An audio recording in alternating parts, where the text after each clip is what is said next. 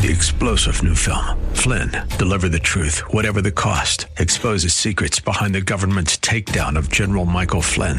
Flynn knew what the intel world had been up to. He ordered the first audit of the use of contractors. This set off alarm bells. He told the truth. He was the most dangerous person for Donald Trump to hire. They had to get rid of Flynn.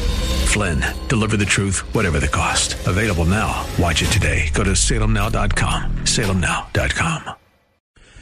Yes, it is, and welcome back on this special broadcast because it is September 17th, Constitution Day. It is a delight, privilege, and our honor to welcome back the Honorable Associate Justice of the Supreme Court, former guest host of this show, and former Maricopa County Attorney, Bill Montgomery. Bill, welcome back, and happy Constitution Day.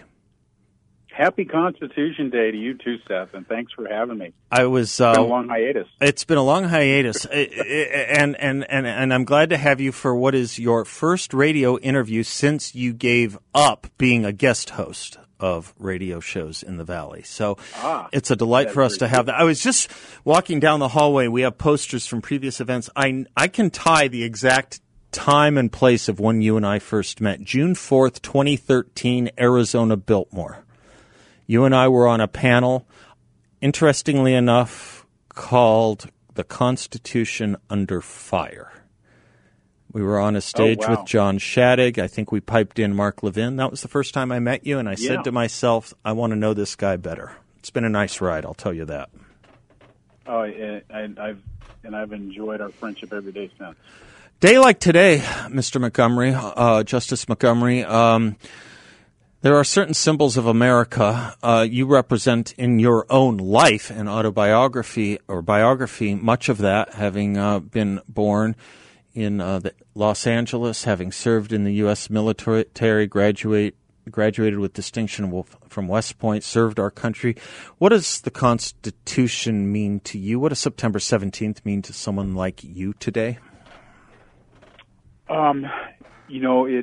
It means everything that's important about being an American. Our Constitution distinguishes this nation from every other nation that has ever, and I dare say will ever, exist in the history of humankind. It obviously at this point is the longest running written constitution and also the shortest constitution among national constitutions around the world. And for me, it reflects, and I'm going to riff a bit off of Abraham Lincoln's observation that the Constitution is the frame of silver around the Declaration, which is the apple of gold. And I think when you put the Declaration and the Constitution in proper perspective, the Constitution itself then is the embodiment of the principles set forth in the Declaration.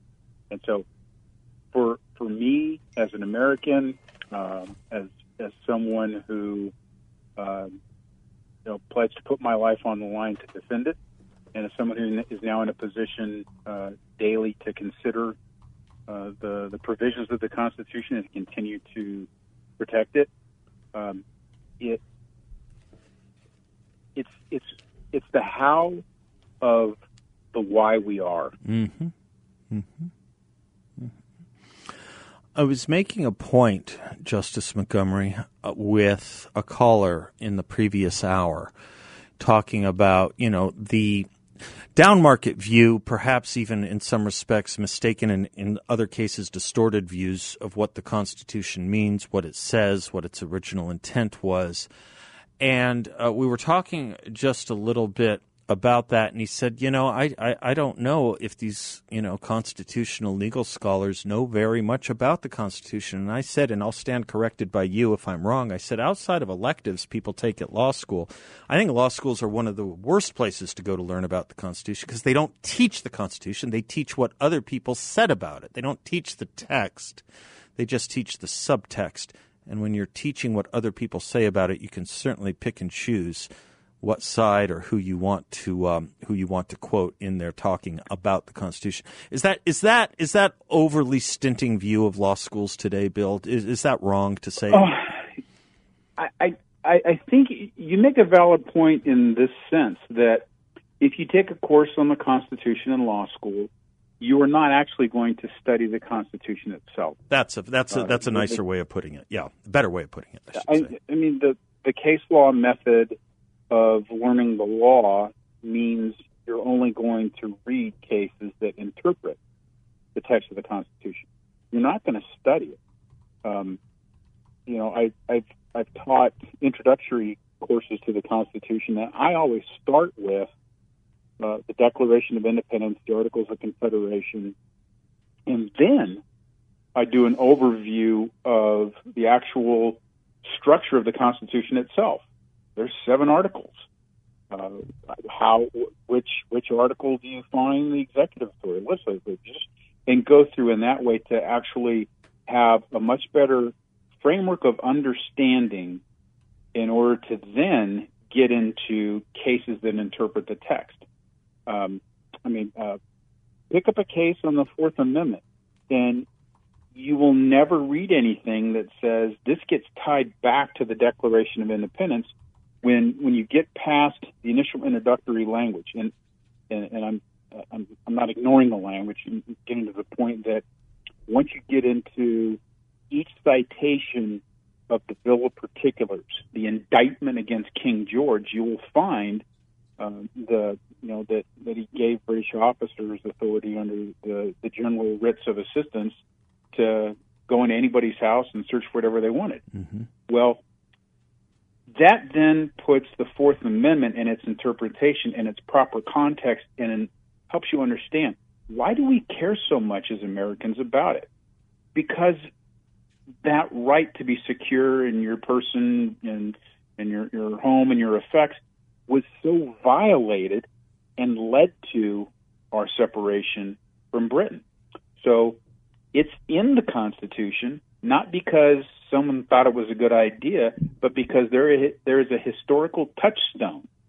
And I think for Americans today, that's where we often go to. What's the most recent U.S. Supreme Court case on that particular point?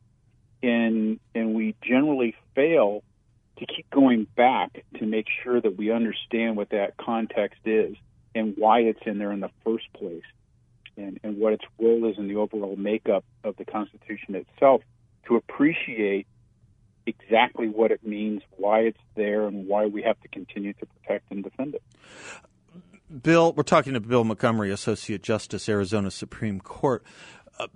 Bill, when you think about the history of major constitutional cases, case law, the kinds of cases that I assume most first-year law schools have some vague notion of before they go to law school. You're talking about your Dred Scotts, your Roe versus Wades, your Plessy and Fergusons, those kinds of your slaughterhouse cases, those kinds of big, important course-changing decisions. Bill, they taught those, and they're still obviously of great import for what they got right and what they got wrong. Do you ever wonder if the United States Supreme Court, or even your body or other state Supreme Courts across the country, are right now engaging in the kind of very decision-making that led to some of those less than honorable decisions that we just don't know about right now? Is my question making sense? Do we worry right now about decisions that in the light of 20 or 30 years hence could be looked back on as a Dred Scott? Do you worry about that? Precisely because of a misunderstanding of the Constitution and how it was formed and informed. Sorry, go ahead. There is always that risk that where people forget its history, they run the risk then of becoming unmoored from those founding traditions and principles. And for us, those founding traditions and principles, which are then reflected when they're reflected honorably. You touched on a few that was not. Dred Scott, Plessy v. Ferguson, just two that immediately come to mind. But I guess as an American, I have a right to optimism by my birth. Yep. So I would like to think that our court today would have to engage in serious intellectually deficient reasoning to create a case like that now. And I also say that in the context of what is no longer a movement in its infancy, but a method of interpretation that Justice Scalia was famous for promoting, of originalism. Can we talk about that? I have to take a break here. Can we pick up on that, the different interpretations of the Constitution? I love that you brought up Abraham Lincoln's fragment on the Declaration and the Constitution. He said the assertion of the principle of equality at that time was the word fitly spoken, which has proved an apple of gold to us. The Union and the Constitution are the picture of silver subsequently framed around it. The picture was made not to conceal or destroy the apple, but to adorn and preserve it. The picture was made for the apple, not the apple for the picture. Riffing off King Solomon's Proverbs. I'm Seth Leibsohn. We'll be right back.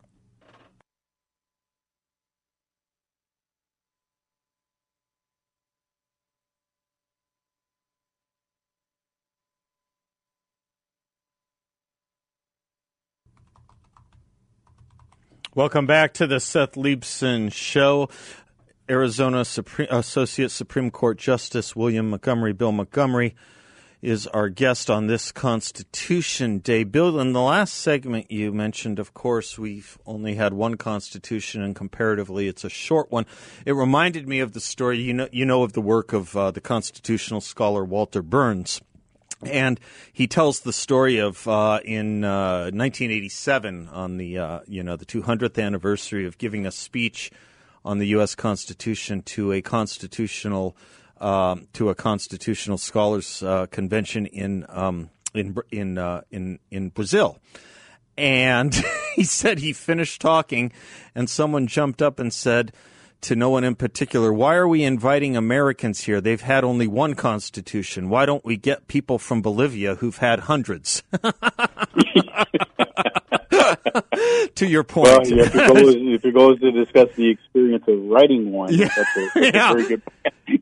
to your point. But having one constitution, boy, you have five people look at it and you get six interpretations of it. You were mentioning one view of interpretation that is credited to Antonin Scalia's view of original intent. Talk about the different interpretational schools, if you don't mind, that get us to we having one constitution but 6 to 10 meanings of every provision of it. Sure. Well, the two dominant methods and the ones that are often debated among justices on the U.S. Supreme Court now largely breaks down into originalism, of which a textualist approach is one of the tools. So textualism itself is also sometimes cited as a distinct method of interpretation. And then the other, I'll say, dominant approach is sometimes referenced as the living constitution approach, which Justice Breyer would say is one in which the enduring principles of the Constitution remain, but they're applied over time differently as circumstances warrant. And as for me, I believe that the original intent approach, original public meaning is another way it's been phrased, I think presents the approach that maintains the greatest fidelity to the words as they were written and the meaning and understanding that they had at the time that they were adopted.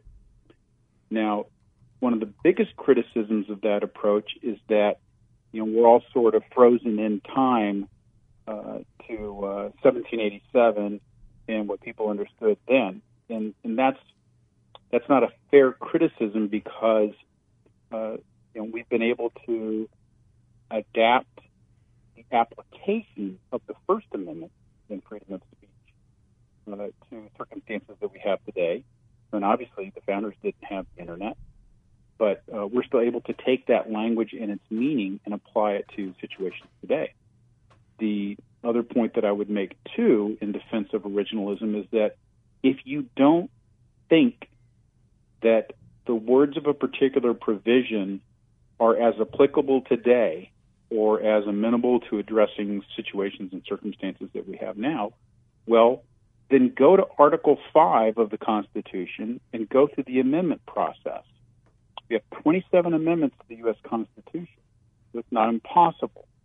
It may be difficult, but it's difficult because it's a political process in which you're trying to craft language that's going to be applicable to the 330-odd million Americans today and the next 330 million Americans who come tomorrow and thereafter. Those who promote the living Constitution approach, I think, to give a fair defense to their argument would be to say that we shouldn't be beholden so much to a political process that could, not serve the people in a timely way and allow the provisions of the Constitution to be adaptable over time when circumstances warrant, and that maintaining fidelity to the founding principles is one way to ensure that judges or justices aren't going to go too far afield. But I think Justice Scalia has a better argument in this regard, where he would say that the living Constitution approach, or pretty much any other approach that you would take to interpret the Constitution, doesn't really have a limiting principle. That's what it screams. Keep going with that. Yeah, and in converse to that, an original intent, original public meaning approach does have a limiting principle, and it's what does lead a judge or justice down the road to conclusions that they may not like, but that the text itself provides the guidance and the direction on where you need to go when you're doing the interpretation. Randy Barnett and others are doing a really nice job now, and he heads up the Georgetown Constitution Center of engaging in the scholarly effort to provide the intellectual framework for how originalism works. I think for folks who are very interested in the Constitution, there is such a depth of scholarship now available that wasn't available even 20 years ago. Mm-hmm. I agree. That can treat these these really high points I'm making in further detail to understand it. And quite frankly, Seth, I think it's the obligation of every American to understand their Constitution. It's the only way in which individually we as citizens in a constitutional republic can make sure that we're doing our job so that others who have particular charge underneath the Constitution do their job. Bill, that's a great analysis of the different ways to interpret the Constitution. For those that are untrained in American history or perhaps even constitutional history, what would you communicate or recommend as a reading list, as a back of the envelope, back of the hand introduction to understanding the Constitution? Where do you direct the new student, if you will, whether they be 18 or whether they be 48? Oh gosh, there are two different publications by Justice Joseph Story. Yeah. That are an exposition on the Constitution.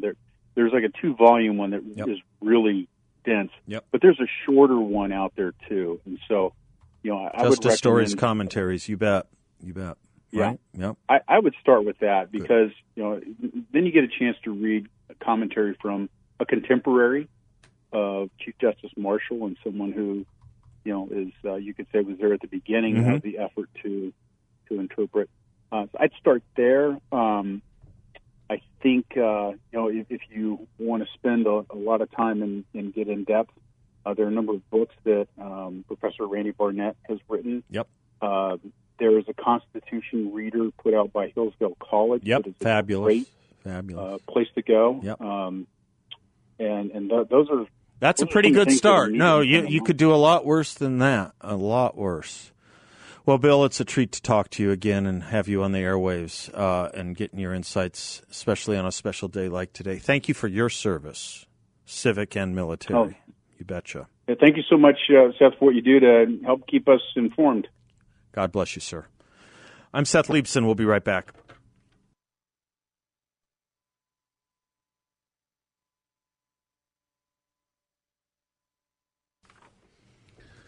Portions of the show are brought to you by Cool Touch Air Conditioning, Heating, and Plumbing. You can forget the heating part for now, but if you have air conditioning or plumbing needs, Cool Touch is the answer. My friends, my family, and I have all been Cool Touch customers for years. Love this company. Chris Funk and his team are a great team. You almost have to experience their customer service to know what I'm talking about, but you're not going to deal with anyone more polite than you are at Cool Touch or anyone more committed to keeping their word.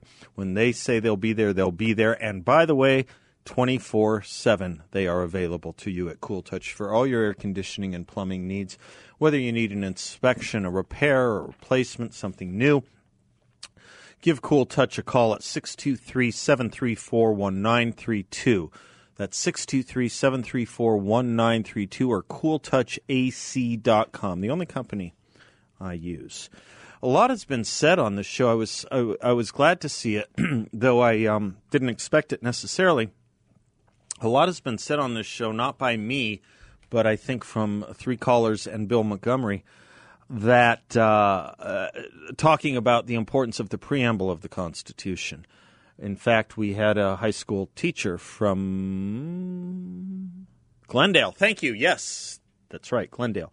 From Glendale, talking about how the school principal read the preamble of the Constitution over the public address system this morning. And I thought I'd give you Jaffa on this.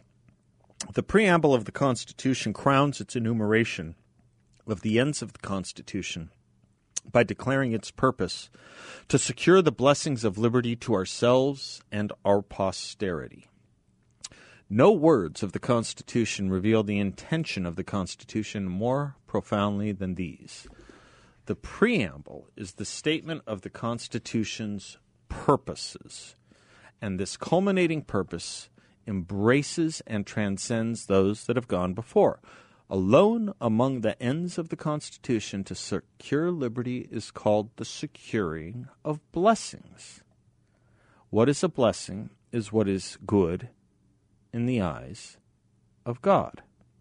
It is good whose possession belongs properly only to those who deserve it. We remember that the final paragraph of the Declaration of Independence appeals to the supreme judge of the world for the rectitude of our intentions. It is thus by the authority of the good people of these colonies that independence is declared. And it is because of this assurance of their rectitude that this good people and their representatives placed a firm reliance on the protection of divine providence. That is the meaning of the preamble to the Constitution. We who hold these truths are the same we the people. And the Constitution was to secure that which was good in the eyes of God, our liberty. Spare me, Democrats and Republicans, who in these times say blank liberty. And sometimes it begins with the letter F. Blank liberty. Spare me that. Spare me that. Tim is in Peoria. Hello, Tim. Seth Leibson, how are you, sir? I am fine. How are you? That's a good greeting. I like that. So, as we talk, and I always think that you are a messenger of history. I don't know if that's a compliment, but that's the way I look at you. I know that you are not a student of history, as we talked about before. I don't remember why I said that, but if you do, I'll take it. Okay. Someone said, I think it was Joe Biden who said he was a student of history. And we were making fun of you. Were making light of that comment, and I chimed in, and I was trying to defend you by you calling yourself a student of history, but that's not what you actually said. It was a couple of weeks ago. Okay. In any event, okay. So this morning I get a call. This morning I do what I do on every Constitution Day. I go, Thank you for the freedom. Thank you for the liberties and the living document, if you will, of what's guided our country to success and exceptionalism. And this morning, I got a couple of calls from previous students, and they were very nice, but they were very terse in their message to me that yes, Mr. Kane, today is Constitution Day, and we should celebrate the 17th of September. But should we not be highlighting June 21st, 1789 as the day that great document was actually ratified? Okay, all right, hold it. Can you do this after the break? Can you stay with me? I got to take... Yeah, okay, good. This is fun. Professor Tim, thank you. We'll be right back. 602-508-0960 if others want to join. We'll be right back.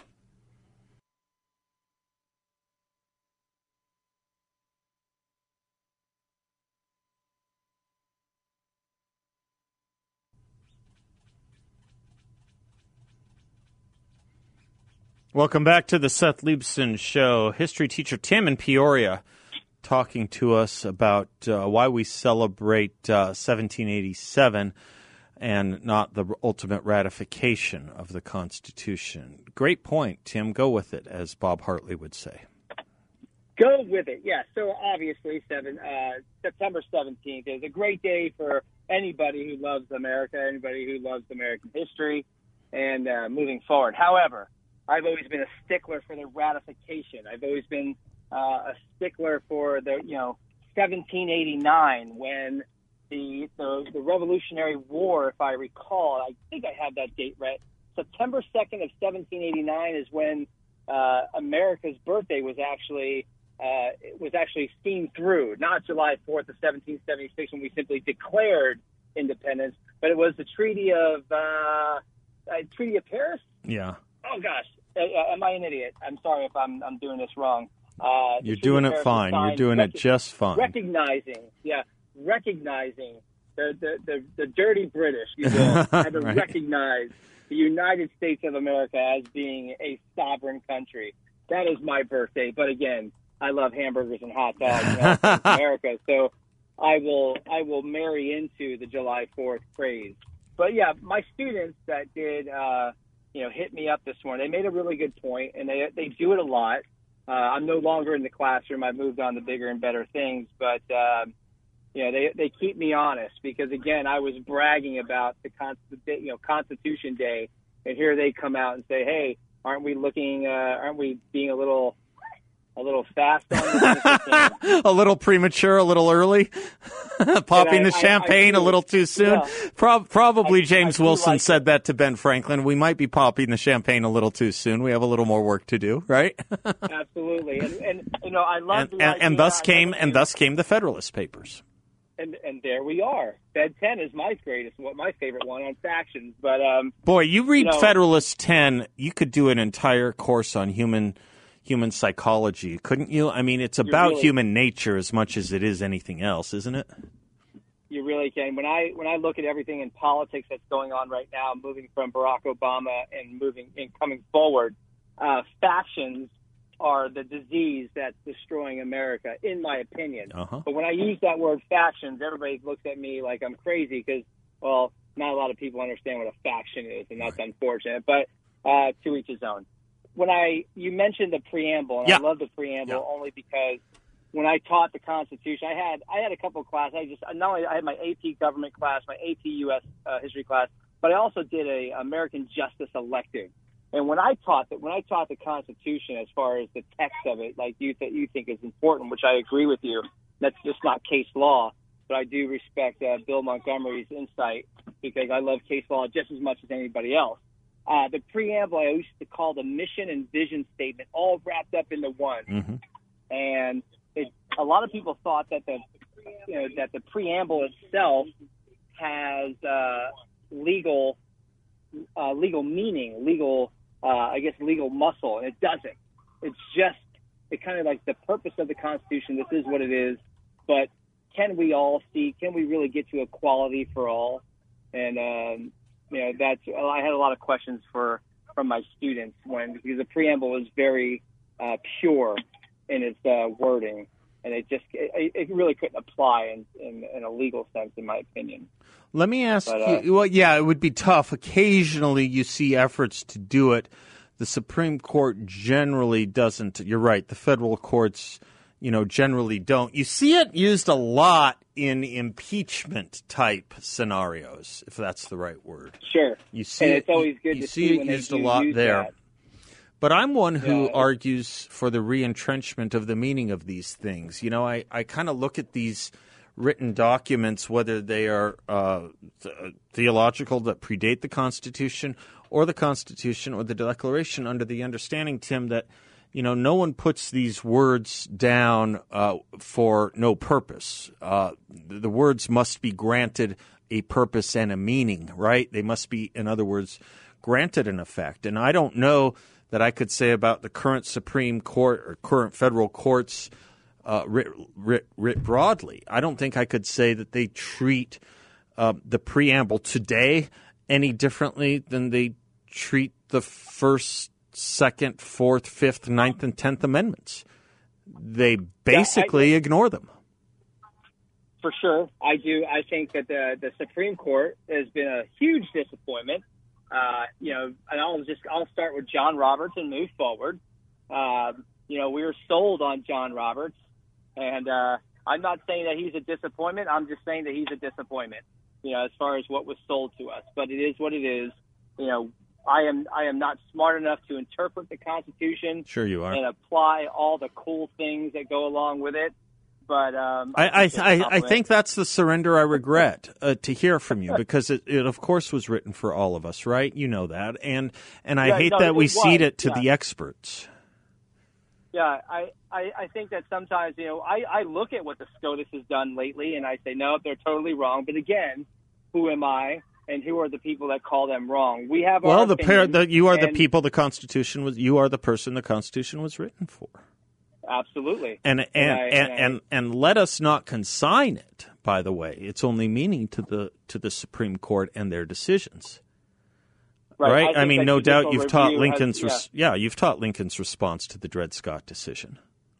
Yeah, I think that a lot of people hold judicial review as some kind of like a holy entity. Exactly right. Element or power, and they think that it's only up to the SCOTUS. Right.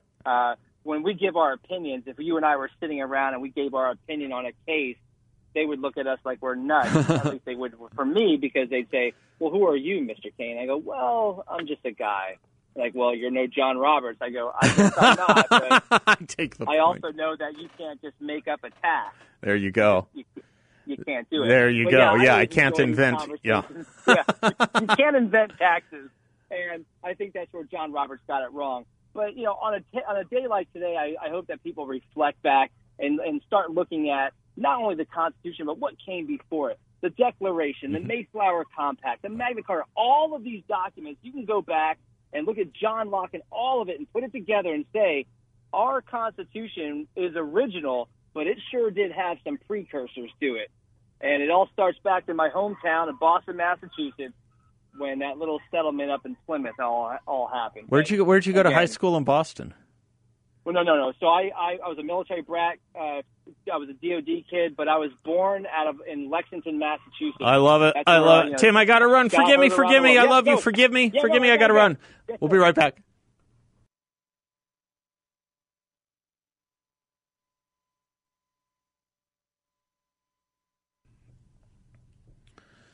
In his confirmation hearings to become an Associate Justice of the Supreme Court, Clarence Thomas faced a Judiciary Committee that was then chaired by Joseph Biden, one Senator Joseph Biden. On that committee was a senator from Wyoming, Republican, named Alan Simpson. Some of you may remember him, kind of a cantankerous, witty renegade of sorts, the likes of which you don't see anymore.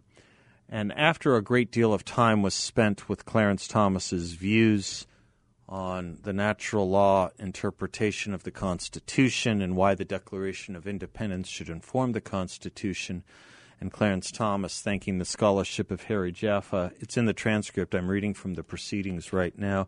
Senator Simpson says, I don't know who this Harry Jaffa is, but I'd certainly like to meet him one of these days. I'll finish with Harry. Today we're faced with an unprecedented threat to the survival of biblical religion, of autonomous human reason, and to the form and substance of political freedom. It is important to understand why the threat to one of these is a threat to all. It is above all important to understand why this threat is above all an internal one, mining and sapping our ancient faith both in God and in ourselves. The decline of the West is the paramount reality facing us today. Perhaps our most immediate danger comes from the historical pessimism of those who counsel us that this is inevitable and that nothing can be done about it. But this danger is itself a danger only if we believe it. It is precisely by taking thought that this superstition can be dispelled, and with it the unreasoning fears that it breeds. So as we enter into this celebration of the Constitution, let us renew our ancient faith, the faith of Abraham Lincoln, who said that right makes might, and in that faith let us to the end dare to do our duty as we understand it. God bless you all. Until Monday, class dismissed.